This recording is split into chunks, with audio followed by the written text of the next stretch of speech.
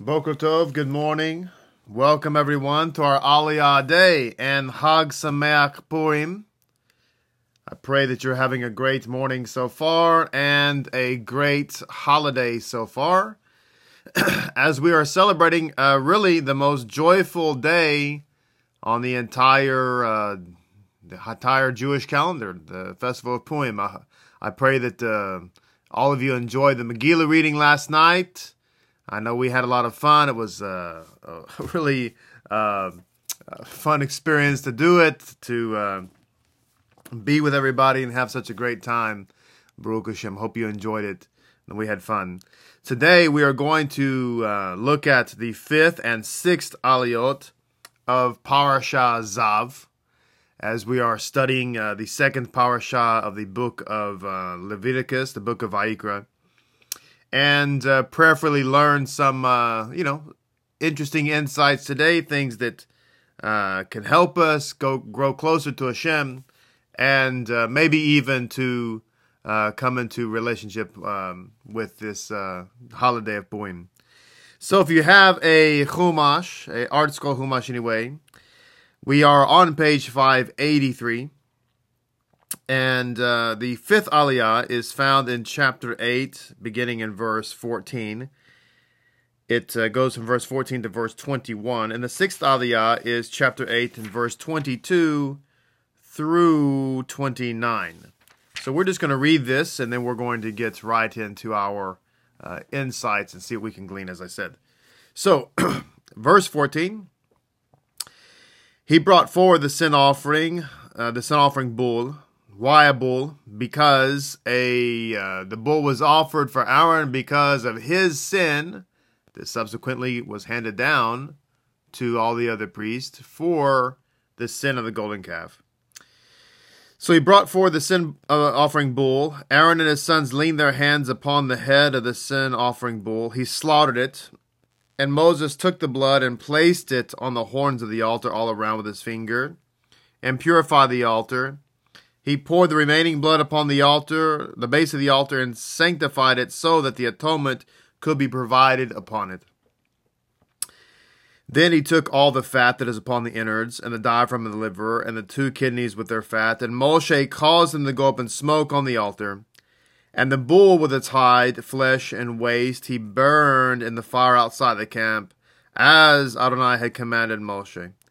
Then he brought near the ram of the elevation offering, and Aaron and his sons leaned their hands upon the head of the ram, and he slaughtered it. And Moshe threw the blood upon the altar all around. He cut the ram into parts. Moshe caused the head, the parts, and the fats to go up in the smoke. He washed the innards and the feet with water, and Moshe caused the entire ram to go up in smoke on the altar. It was an elevation offering for a satisfying aroma. It was a fire offering to Adonai, as Adonai had commanded Moshe. Then he brought near the second ram, the inauguration ram, and Aaron and his sons leaned their hands upon the head of the ram. He slaughtered it, and Moshe took some of its blood and placed it upon the middle part of Aaron's right ear, upon the thumb of his right hand, and upon the big toe of his right foot. And he brought the sons of Aaron forward, and Moshe put some of the blood upon the middle part of their right ear, upon the thumb of their right hand, and upon the big toe of their right foot. And Moshe threw the remaining blood upon the altar all around. He took the fat, and the tail, and the fat that was upon the innards, and the diaphragm of the liver, and the 2 kidneys, and their fat, and the right thigh. And from the basket of matzahs that was before Hashem, he took 1 matzah loaf, 1 oily bread loaf, and 1 wafer, and placed them on the fats and on the right thigh. Verse 27. He put it all on Aaron's palms and on the palm of his sons, and he waved them as a wave service before Adonai. Then Moshe took them from upon their palms and caused them to go up in smoke on the altar after the elevation offering. They were inauguration offerings for a satisfying aroma. It was a fire offering to Adonai. Moses took the bread and waved it as a wave service before Adonai from the ram of the inauguration. It was a portion for Adonai, as Adonai commanded Moses. So we have here the inauguration of the priesthood. And there's a statement earlier in the Aliyah where Hashem tells Moses to have all the people gather in front to the entrance to the tent of meeting. As it says in chapter 8 and verse 3, gather the entire assembly to the entrance of the tent of meeting.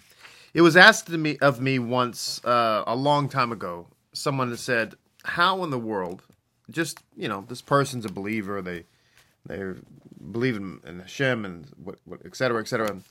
They're just asking, how is it that when we have the temple again, and we all have to go to the temple, this is hundreds of thousands of people. It's the men who have to go. So some of the women, I'm sure, went to the temple as well, but the men were obligated to go. So you have hundreds of thousands of men. And then maybe as time goes by, you end up having millions of men. How is it that we all fit? How is that possible? And the answer is it's a miracle.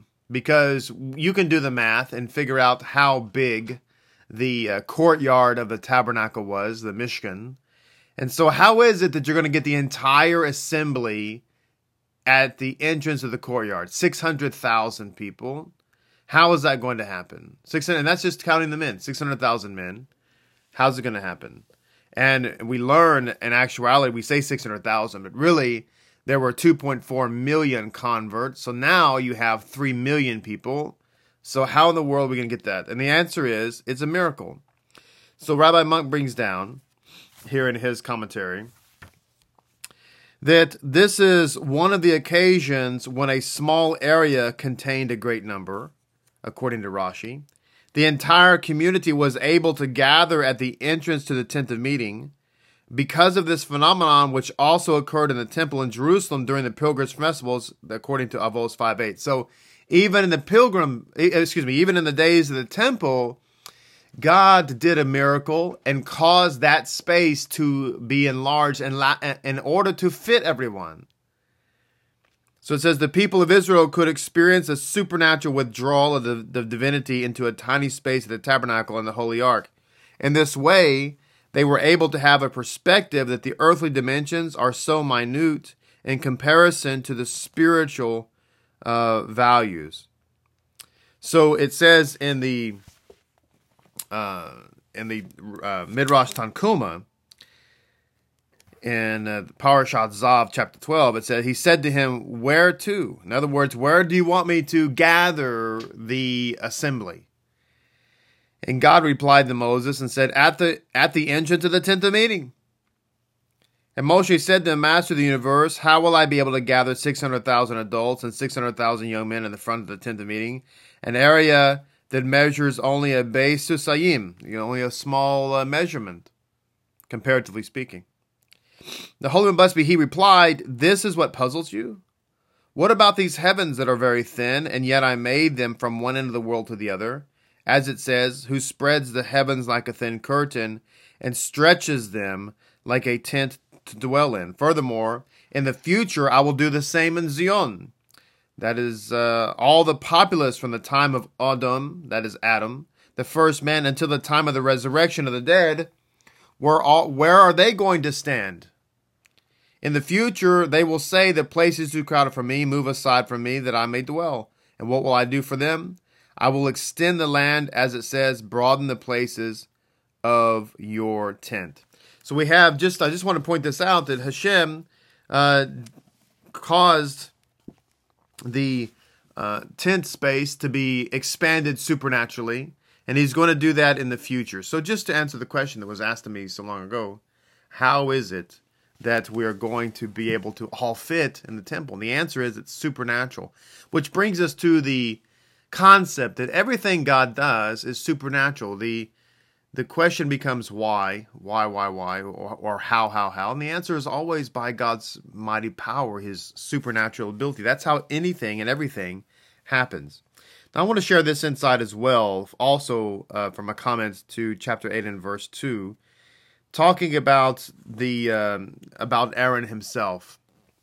As we just read in the two aliyot for today, that Aaron is being inaugurated as the high priest. A very great honor. But Aaron has a uniqueness about him that many of us can relate to, and that is that he doesn't feel worthy of the position. And so I just wanted to say read this comment from Rabbi Monk, because sometimes we don't understand why God chose us to do what we do, and we may not feel worthy of what we're doing, or even that we have the ability to do, or we may not think that who we are and what we have to offer is of any significance. But what we have to understand is that whoever you are and whatever you're doing, you were called to do it. It's part of your mission. It's what you were created for specifically, and this is the case of Aaron. So it says here, Rashi explains, this is to chapter 8 and verse 2, where it says, Hashem spoke to Moshe saying, take Aaron and his sons with him, okay? So the phrase that is being dealt with here is take Aaron, kach et Aaron. Rashi explains this to mean take him with kind words and draw him out. When referring to human beings, the word lekeach, to take, is often understood in the sense of attraction through persuasion. In the next chapter, Rashi elaborates further. When he saw that Aaron was ashamed and afraid to come forward, Moses said to him, why are you ashamed? You were chosen for this honor. This is Rashi to chapter 9 and verse 7. So Aaron was a very humble person. He did not run out and say, I deserve the priesthood. This is such a great honor, and they picked the best guy because they picked me. Now, that wasn't Aaron's attitude at all. Aaron didn't feel like he should be qualified for anything. It reminds me in a great deal like Kepha, commonly called Peter in the English translations. But in religious circles, Kepha gets painted, in my opinion, just very poorly. Kepha is he likes to be, people pick on him as the dunce, the hothead, the guy that was supposed to stand up but cowered and became a snowflake, and all these negative things. He was an idiot, whatever. Turns out that Kepha was actually the leader of the community of Lapidniks in the first century, and he wasn't.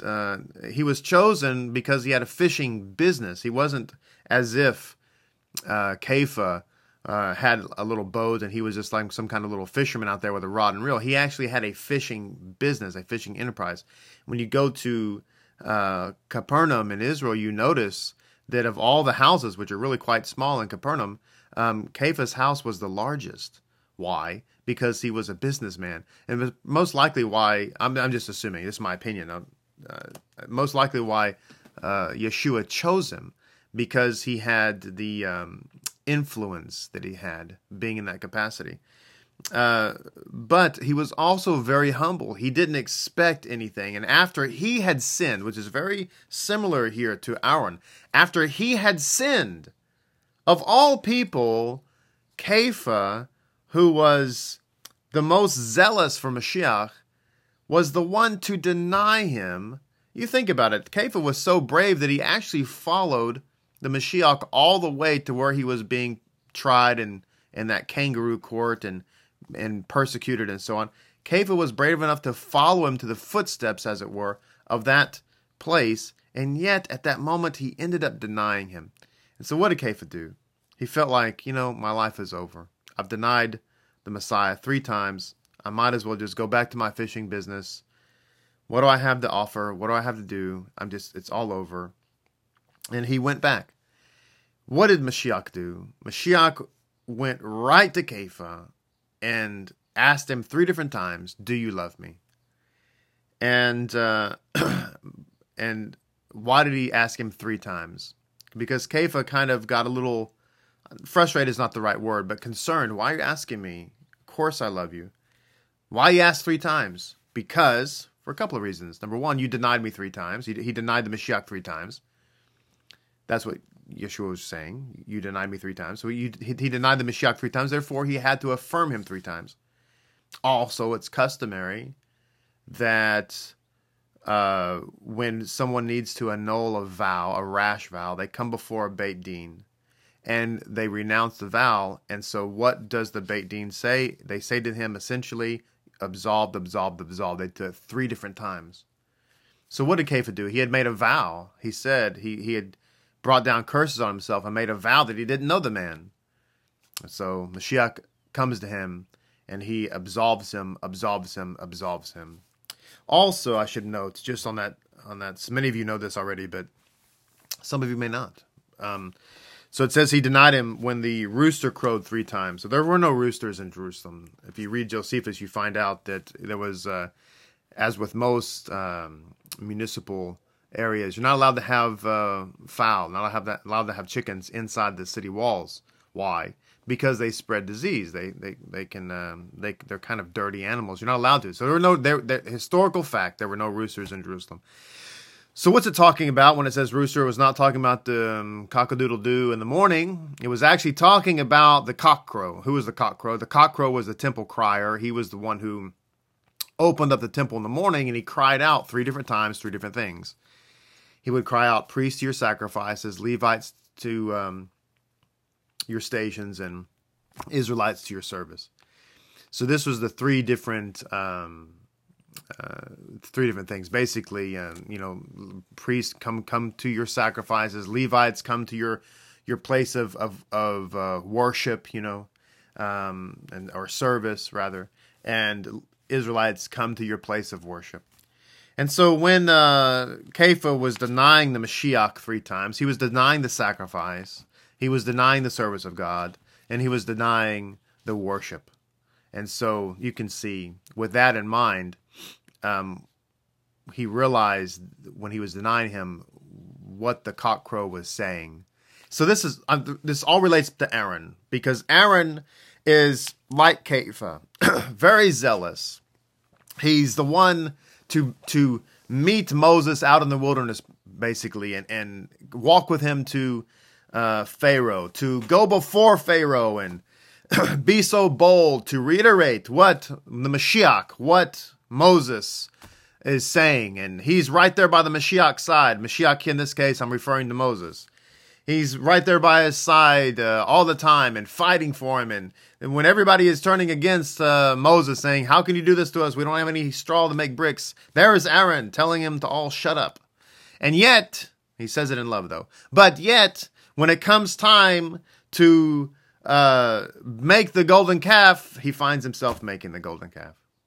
And so he probably thinks his life was over. And so now he's being inaugurated as priest, and he's thinking to himself, what? Really? Me? You need to choose somebody else. But that's not the mission of Aaron. And it all goes back to us, is that this is the power of redemption. That we can all fail, we can make mistakes, we can mess up, but we were all made for a mission. And if we make tshuva, we can come back to that mission. That's the beautiful thing. Obviously, it makes it more difficult, but it's within the realm of possibility. Absolutely. Why? Because that's why we were created.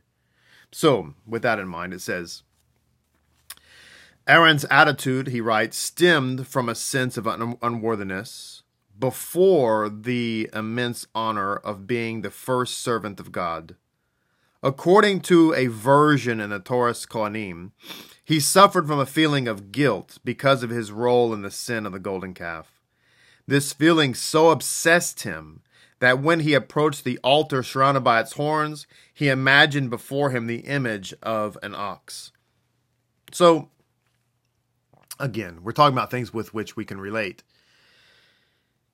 Aaron was plagued mentally by his failure, and he never thought himself worthy, which could have been a side benefit of his fall, because very often God is able to use us more powerfully when we don't think that we're anything.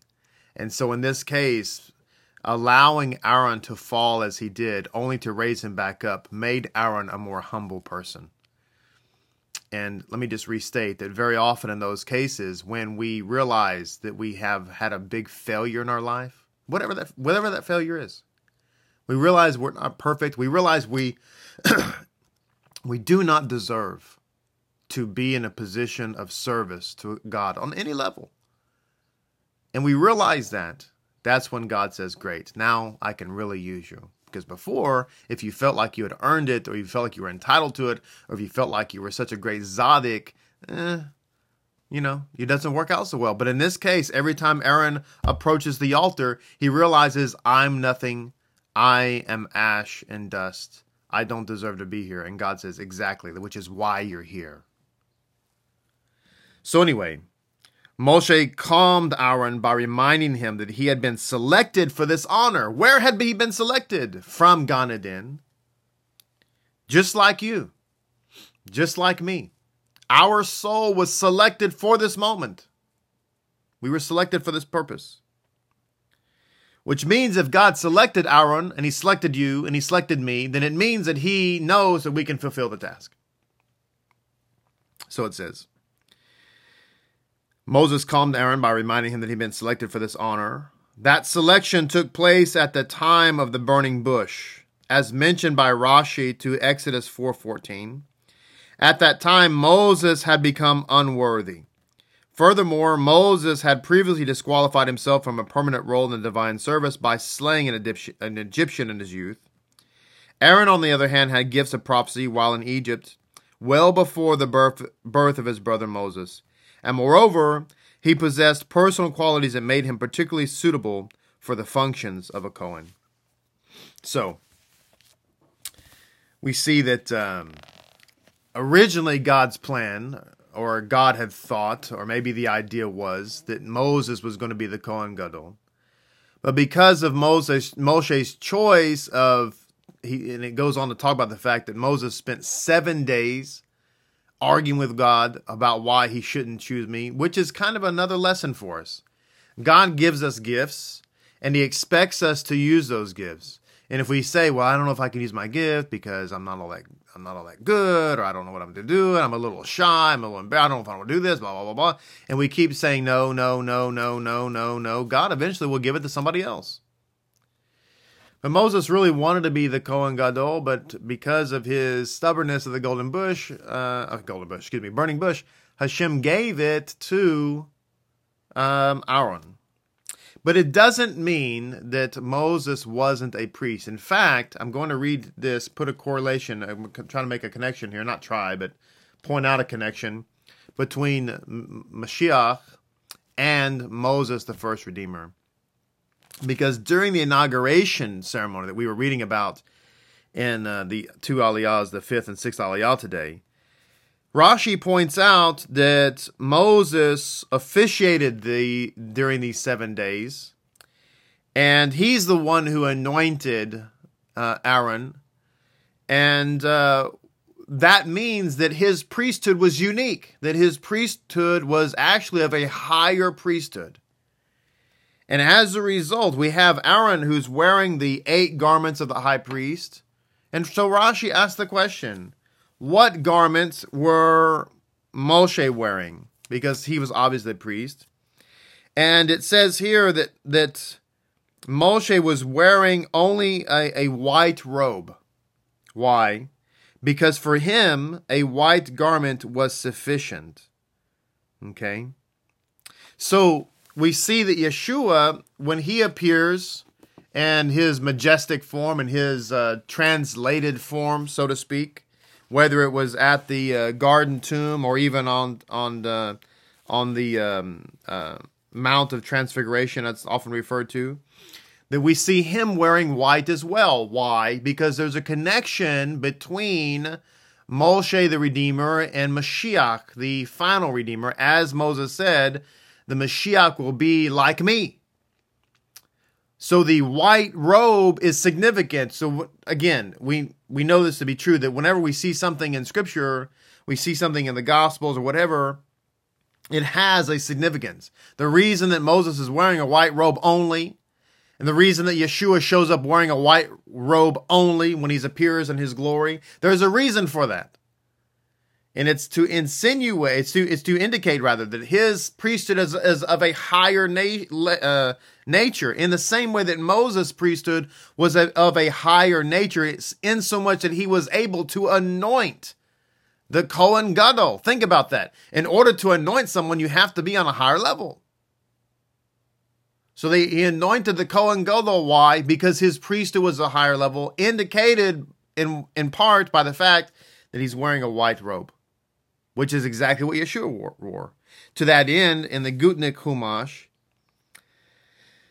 Rashi was bringing down, there's a whole discussion of here how we know that, how do we know that Moses was a priest? And one of the ways in which we know that actually comes from this segment, the verse 22, chapter 8 and verse 22, where it says that Moses was given the right thigh. That is a portion that is given specifically, according to Torah law, specifically to the priest. So how come the question is asked, if he's not a priest, how can he receive the right thigh, which is given to Aaron? But in this case, it's given to Moses. And what does Moses do with it? He offers it up as a burnt offering on the altar, which the right thigh is normally eaten. But he offers it up on the altar. And so Rashi says, with the exception of this one, we do not find any case where the thigh of a peace offering was offered up on the altar. In order to stress Moses' greatness, that his level of priesthood was even higher than that of all the other priests. So he offered up the right thigh as a burnt offering when normally it's eaten, and this was done to indicate that not only was he a priest, but his priesthood was of a higher order. Because his peace, his offering that brought peace, that brought shalom, was offered up it completely. You didn't eat of it. To me, that reminds me of the Messiah. So it says here, one detail that remains to be explained is that if Moses were indeed a priest, why did he not wear special priestly garments, but instead a white robe? However, it could be argued that Moses' white robe was indeed a special priestly garment, but one suited to the unique priesthood of Moses. Therefore, Moses was indeed a priest. Again, I just wanted to connect the dots on that and show an explanation, or not an explanation, rather, but a connection between Yeshua wearing white garments and Moses wearing white garments as well. There's connectivity there. One final thing I want to share this morning with respect to all this discussion is taking us back for a little bit to the Olah offering in general. And this comes from the Kehot Humash, talking about the Olah offering being brought for sinful thoughts. And again, this took me back to remembering the words of the Mashiach. We know that Messiah Yeshua taught us that we have to guard our minds. And of course, the example that he gave in the Sermon on the Mount was the Drosh on the Mount, was that if we look at a woman lustfully and so on. But that's not the only place that that Yeshua dealt with thoughts. In fact, if you think about it, no pun intended, he was talking about thoughts all the time. He said, do not think that I've come to abolish the Torah. He talked about being on guard about the leaven of the Pharisees. In other words, the thoughts are mine. He talked a lot about thinking and how our thinking shapes us. O ye of little faith, etc. And I think it's interesting because we give the Olah offering, the whole burnt offering, the thing that is completely given over to God, which is really, Yeshua, all offerings are modeled after him. But perhaps the Olah offering is the quintessential one, because it talks about the Olah offering is the holiest one, as it says here. This is the law of the burnt offering. Thus our rabbis taught the burnt offering is completely holy, for it is not brought on account of sins. The guilt offering is brought on account of theft, but the burnt offering is not brought on account of a sin, nor on account of a theft, but rather it's brought on account of improper thoughts.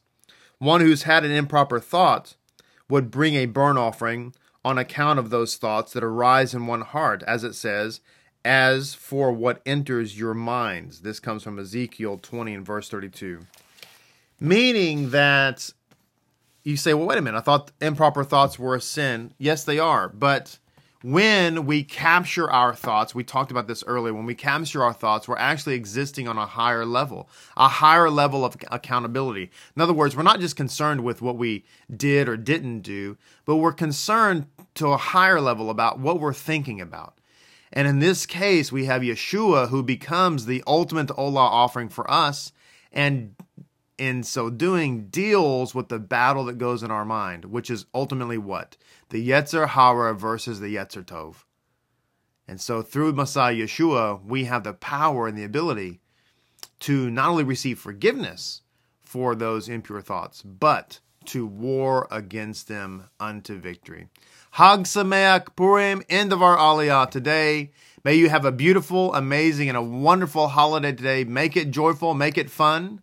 And with God's help, we will see everybody tomorrow for our prep day Aliyah and taking us into the Shabbat. Shalom, shalom, and blessing to each and every one of you today.